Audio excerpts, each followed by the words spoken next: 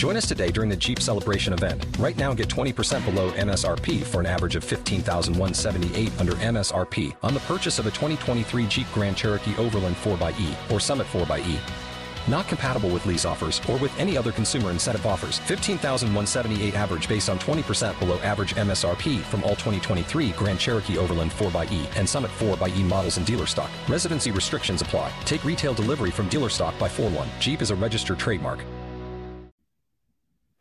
I'm back. Just when you thought it was safe to get back to watching CNN, I'm back. I told you yesterday I was going on vacation, but I said that I would do the show if the Supreme Court came down with its very important decision on race and affirmative action in colleges and universities. And I predicted they would come down with that decision today. So check another one for a correct prediction.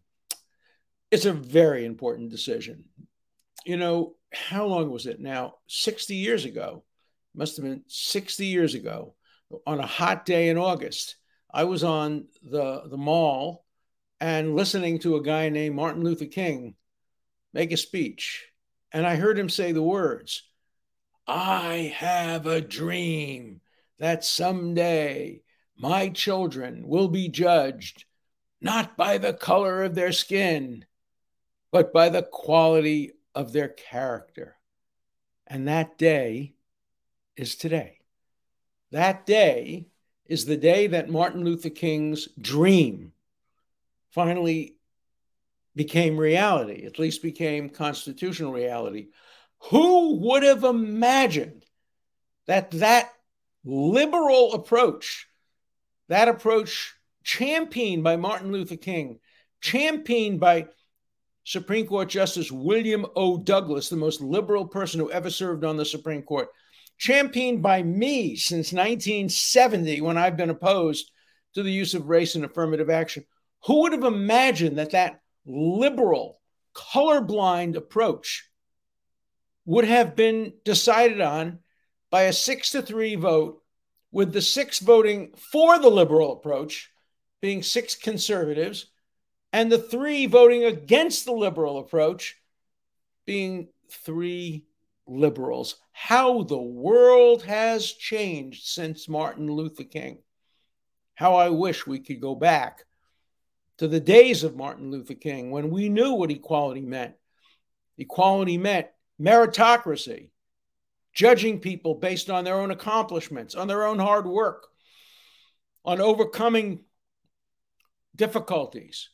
And the Supreme Court says you can take into account overcoming difficulties. You can even take into account if somebody's race has had an impact on their life, either by discriminating against them or encouraging them to do better. That's okay.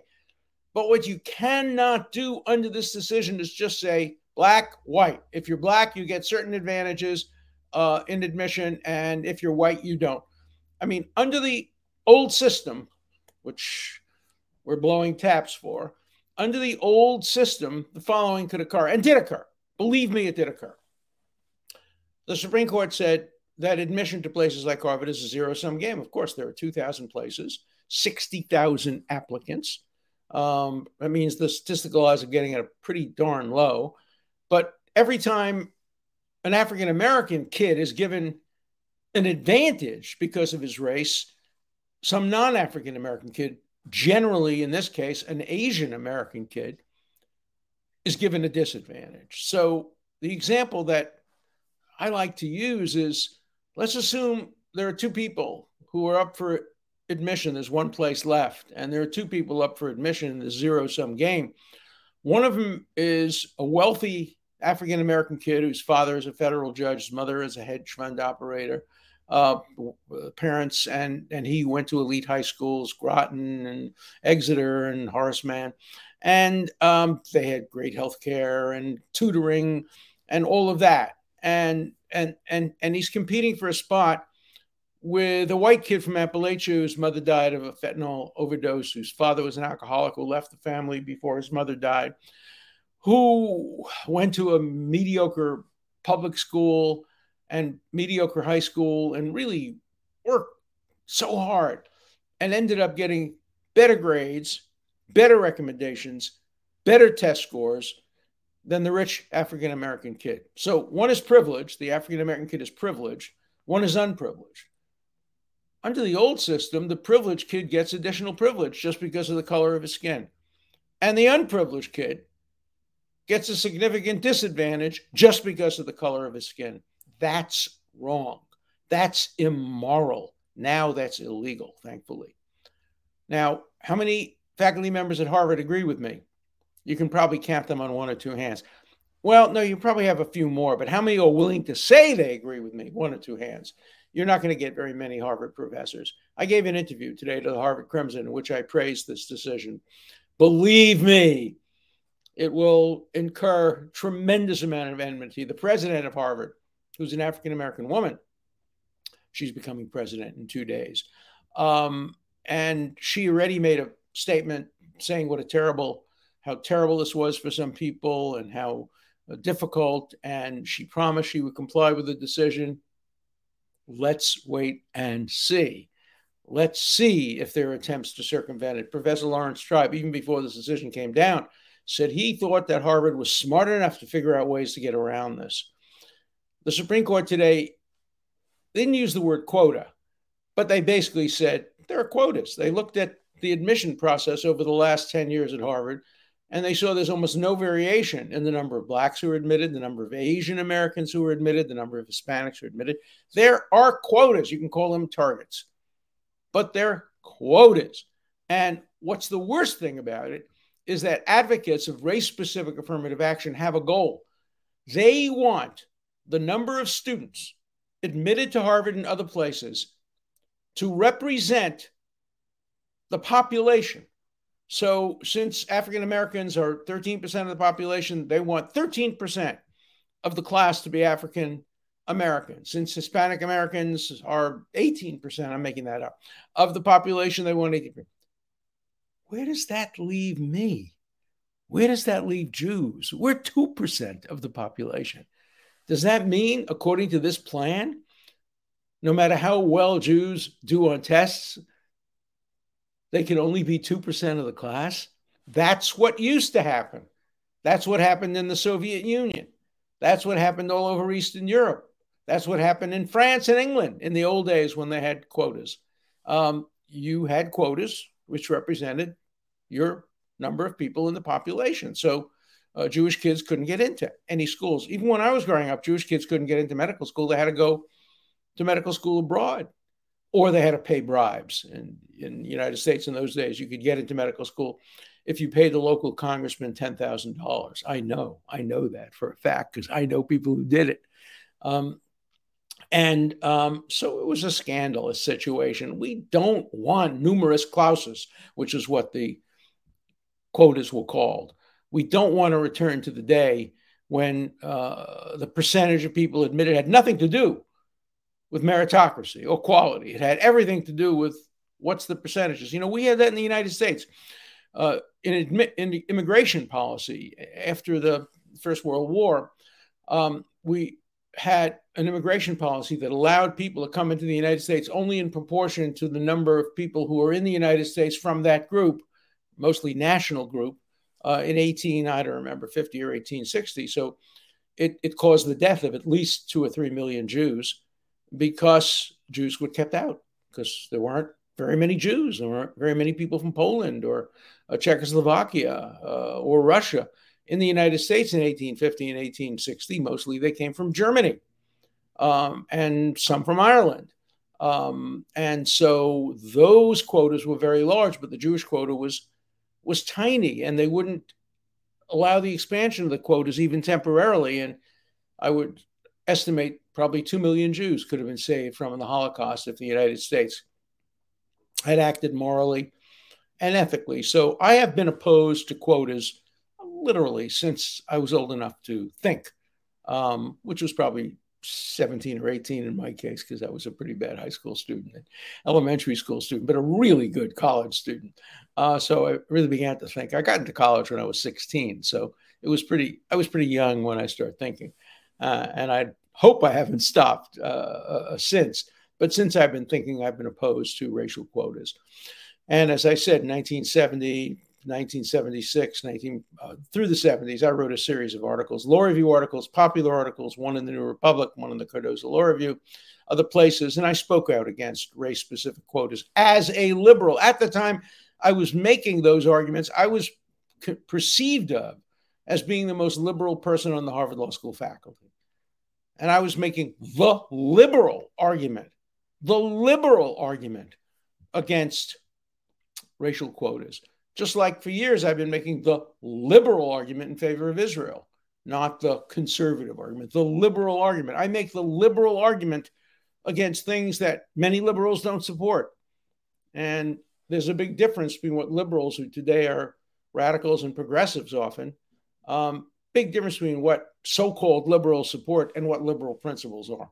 Liberal principles and conservative principles are very, very similar. They both involve tolerance, equality, open-mindedness, due process, free speech. So I'm much closer to classic conservatives than I am to radical leftists or progressives, or certainly not the wokes. I think the wokes are asleep at the wheel, and they want an America that is not based on our Constitution, not based on our Bill of Rights. And so this case was based on our Constitution, our Bill of Rights, and the Supreme Court rejected some of the worst arguments. The arguments that the Supreme Court rejected, including one which is almost funny, and Chief Justice Roberts went out of his way to really mock it. Harvard made the following argument: we have such a bad history of discrimination against minorities that we should have a special right to now discriminate in favor of minorities. And Robert said, well, what you're saying is because you were so bad, you get more rights than schools that were good? That doesn't make very much sense. Remember, Harvard had quota systems against Jews and against Catholics, particularly Irish Catholics and Italian Catholics, and of course, women and others. And Harvard had a horrible record when it comes to that. No worse than Columbia, no worse than Princeton, no worse than many of the other schools, including more recent schools like Stanford, which had a policy of discrimination as well.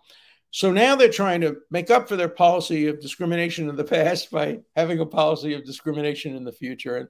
And Robert said, we're not going to give you that one. We're just not going to give you that one. I mean, the other one that was rejected is the 14th Amendment has nothing to do with protecting white people or Asian people. The 14th Amendment, this is an argument that's been made now by Justice Jackson for a while, 14th Amendment only is applicable to African-American people, and particularly African-Americans who had been enslaved and were freed in the Emancipation Proclamation, 63, and then the 13th, 14th, and 15th Amendments enacted in the years after the Civil War. They were basically reparation to enslaved African-American people, but don't use it if you're white or if you're Jewish or if you're Catholic or if you're... No, it doesn't apply to you at all. It doesn't apply to gay people. I don't know where the radical left would stand on that. 14th Amendment obviously was not designed to protect gay people. In fact, gay people at the time of the 14th Amendment and thereafter were persecuted and often murdered, as were Black people, persecuted and murdered, the Jim Crow laws and the lynchings. Horrible, horrible, horrible. But the Supreme Court rejected that argument too, and said, no, the 14th Amendment applies to everybody. Equal protection of the law. That means equal, not preferential, not remedial. Equal. Equal means the same. Now, we don't use the word equal anymore in colleges and universities. We use equity. What does equity mean? The lack of equality. Equity means preferences to certain groups and certain races. Politically correct equity, sectionality as equity. No, the Supreme Court said equity means equity. And equality means equality. The 14th Amendment doesn't say the equitable protection of the law. It says the equal protection of the law. And we need equality. And so this is a great decision. It's going to be a great decision for Harvard in the end. It's going to be painful in the beginning, great decision in the end. It's a great decision for America. As I said, it fulfills Martin Luther King's a dream. I didn't see very much citation of Martin Luther King in the dissenting opinions. And people like me who have always been opposed to race-specific affirmative action are now called racists. What a strange definition of racism. We want pure and complete equality based on meritocracy, and we're racists? Redefine your terms. Understand what the word racist means. We want everybody to be treated equally. And as the Supreme Court said, if you single out one particular group and say they need preferential treatment regardless of their economic situation, regardless of their educational situation, what it implies is that you believe that somehow Black people can't compete, that they're not up to it. Nonsense. I've taught African-American kids. They are every bit as good. There are no differences intellectually based on race, and you can take into account poverty and other situations. But when you don't take that into account, when you say just race, you're suggesting something that's very invidious, and the Supreme Court hinted at that without quite saying it. So the next question is, where do we go from here? Does this mean that all public institutions have to eliminate any racial preferences? Apparently, it doesn't apply to military academies. I don't know why. The Army is integrated, and in the Army, everybody should be treated equally. Does it apply to other governmental institutions? We'll wait and see. Schools are a paradigmatic situation where it should apply. Now, the people who oppose it say, no, we want diversity. No, you don't. Radicals don't want diversity. Woke people don't want diversity. Progressives don't want diversity. You do not want to hear from conservatives. You do not want to hear from religious people. You do not want to hear points of view that are not your own point of view. You are the enemies of diversity, not the friends of diversity. You use skin color and gender to replace real diversity. Sure, having women in the class adds an important element to the class, but not having conservative women in the class. God forbid we should have conservative or Christian women in the class, or women in the class who are anti-abortion. Oh, God, we don't want that kind of diversity. Come on. We just want skin-deep diversity, not intellectual diversity. But colleges and universities are supposed to be places where intellectual diversity thrives. And at the same time, the school is seeking diversity based on race. They are opposing diversity based on ideology. They're not hiring people with diverse points of view. They're not admitting students with diverse points of view. If you can sneak in every so often, you get somebody who really has a very conservative point of view, like Ted Cruz. He sneaks in. He went to Princeton. He was the head of the debating team, so he sneaks in. Boy, did he add diversity to my classes. Everything I said, he disagreed with. Everything most of the students said, he disagreed with. That's the kind of diversity we need. Yeah, he's a Cuban American. Did that matter? No, that didn't matter. He may have brought something to the class based on the Cuban experience. That's fine if he did. If his parents were oppressed by Castro, that's a factor to be considered in admission along with others. I, by the way, think it's a small factor. I think that we have to return to the day when students are admitted largely through meritocracy. Now, meritocracy should be broadly defined. It shouldn't be only test scores and grades, but there should be test scores and grades. One of the ways, by the way, that colleges and universities are going to try to circumvent this decision, they are abolishing grades. They are abolishing test scores. And if you abolish grades and test scores, then you can admit students on highly subjective factors. And those will encourage the surreptitious use of exactly the kind of racial criteria that the Supreme Court said no. So one of the ways of circumventing the Supreme Court decision will be to eliminate grades, to eliminate test scores. There are now movements to eliminate the bar exam. How about the medical exam? Do you want your surgery to be conducted by somebody who didn't have to pass the medical boards, who was selected based on factors other than medical excellence? Do you want your pilots in your airplanes to be picked not based on their skills in the air, but based on other characteristics that are very hard to define? I can tell you, I was on an airplane, it was a year ago now, on my birthday, and I was there with my whole family, my whole extended family, except for my daughter, was on the plane from Martha's Vineyard to New York. And the plane went into a horrible storm, and we all were worried that we might not make it. I don't think a single person on that plane was praying for a pilot who was picked based on race-specific affirmative action.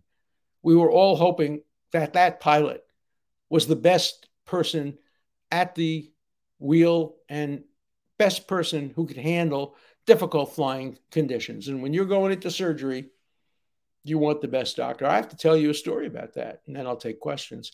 I had to go in for some surgery a couple of years ago, and it was delicate because I had some issues. So I called all around to get the very, very best doctor in the New York area, and everybody agreed on the same guy. Every single person agreed on the same guy. And he had a very, I'm not going to give you his name, but he had a very, very common waspy name, and I figured he's some 6'2" wasp who went to a fancy school and went to this and grew up in a fancy neighborhood.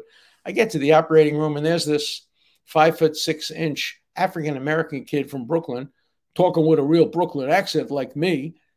And he was the best doctor there was for my particular surgery. And I was thrilled. The fact that he was African-American, it's not a factor. The guy did wonderful work. And that's what I want from a doctor.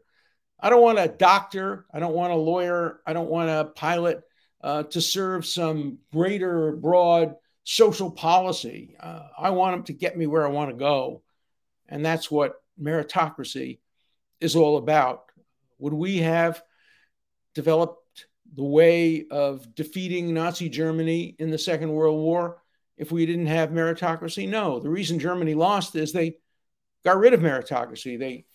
They threw out all their meritocratic scientists, Jewish and others, and they came to the United States and developed the weapons that were necessary to defeat them.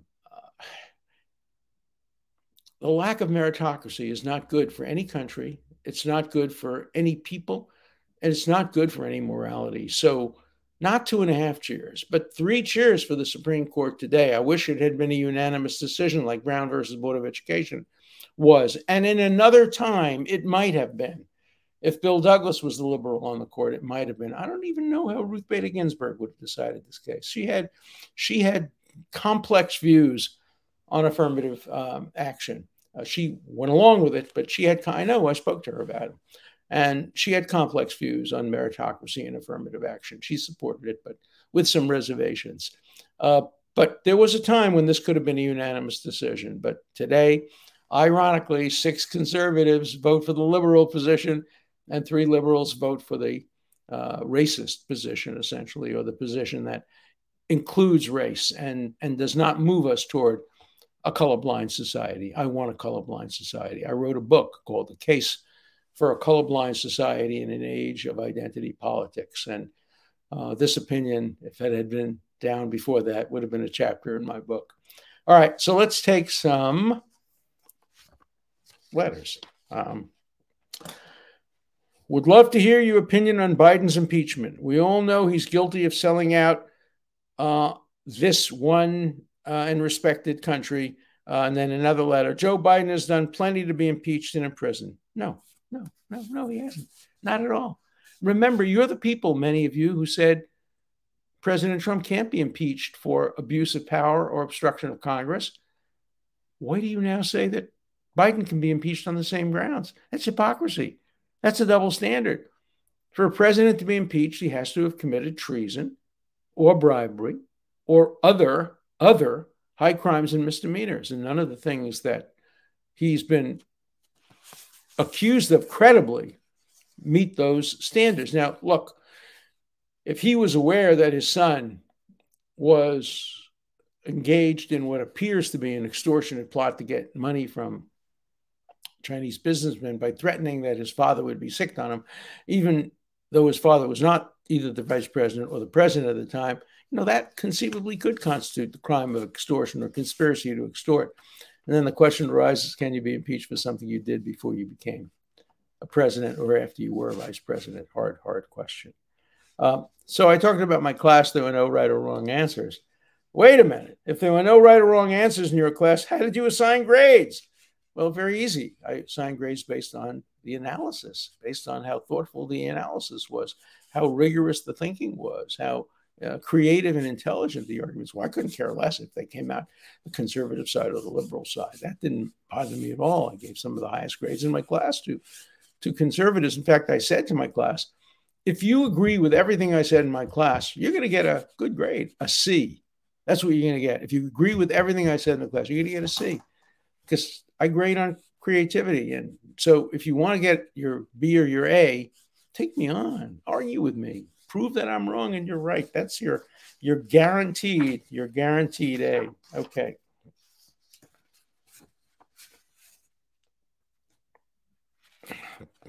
Okay, I've already answered this question, so I'm not going to ask it. Okay, a couple of letters saying, Alan, you're wrong when you say nobody's ever watched all of my podcasts. A few came up with this answer. Hey, Alan, I have indeed watched every episode. Love the show. Keep it up. So I appreciate that. I'll miss you and you'll miss me over the next few weeks. How did affirmative action begin? What details are known that the general public doesn't know? Thanks, Professor Dershowitz. It's very interesting. I think affirmative action began when administrators looked at the classes that were being admitted at universities and law schools, colleges, and honestly said, there's something wrong here. We don't have enough people to have the most diverse kinds of conversations. When I came to Harvard Law School, well, let's start when I was at Yale Law School. When I was at Yale Law School, there were about 180 in my class. We had 2 African Americans in the class. They were twins, a man and a woman. Fantastic. One became a Court of Appeals judge in New York. The other became a professor. They were my friends and they were phenomenal. But there were only 2, and there were only 6 women in the class. And there was something lacking. Now, the question was not, was there a lack of racial and gender diversity? The question was, what can we do about it without engaging ourselves in racial and gender inequality? Gender was no problem, because once we applied a single standard, women were at least as good as men. They performed as well, got as high grades.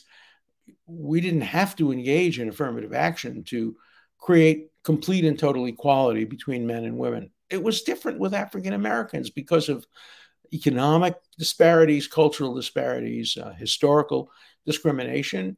And if you create a purely neutral, race neutral, and equal system, you're going to get, at least back in those days, you were going to get fewer blacks. So the idea was, let's give the African American applicants a little bit of a boost in order to have more in the class so we can have better discussions. That was understandable. Then it became completely systematic with quotas, with demands, and as it started at Harvard, by the way, the majority of people admitted under affirmative action were wealthy and had gone to very good high schools. And I remember speaking to the president of Harvard about it, and he said, "Well, it's much easier to integrate students into the school who have gone to high schools and come from families much like the ones that we already have." Well, that doesn't add diversity. That adds different color of the students, but it doesn't add diversity because you're picking students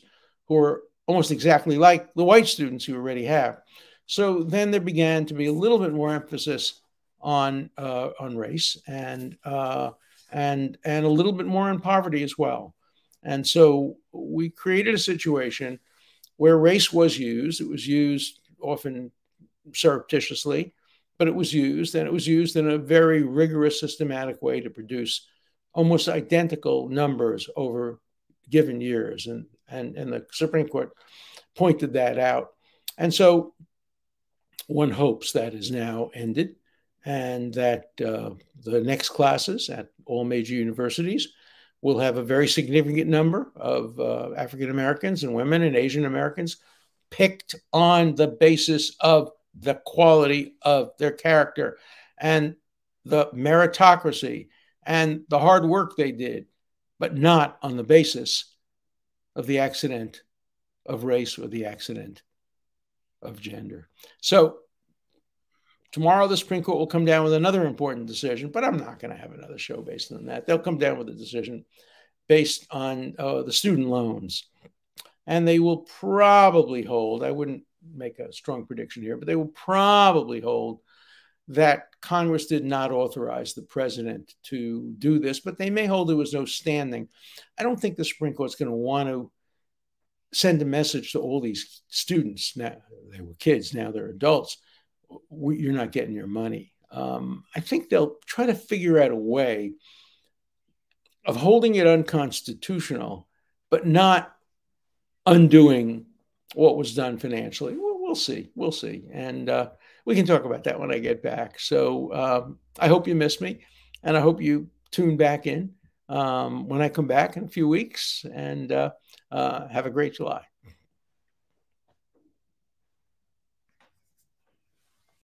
For the ones who work hard to ensure their crew can always go the extra mile, and the ones who get in early so everyone can go home on time, there's Grainger, offering professional-grade supplies backed by product experts so you can quickly and easily find what you need.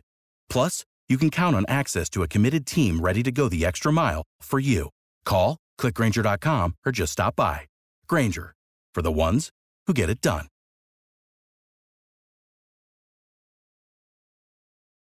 With Lucky Land Slots, you can get lucky just about anywhere. Dearly beloved, we are gathered here today to... Has anyone seen the bride and groom?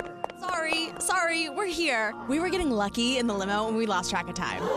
No, Lucky Land Casino, with cash prizes that add up quicker than a guest registry. In that case, I pronounce you lucky. Play for free at LuckyLandSlots.com. Daily bonuses are waiting. No purchase necessary. Void where prohibited by law. 18+. Terms and conditions apply. See website for details.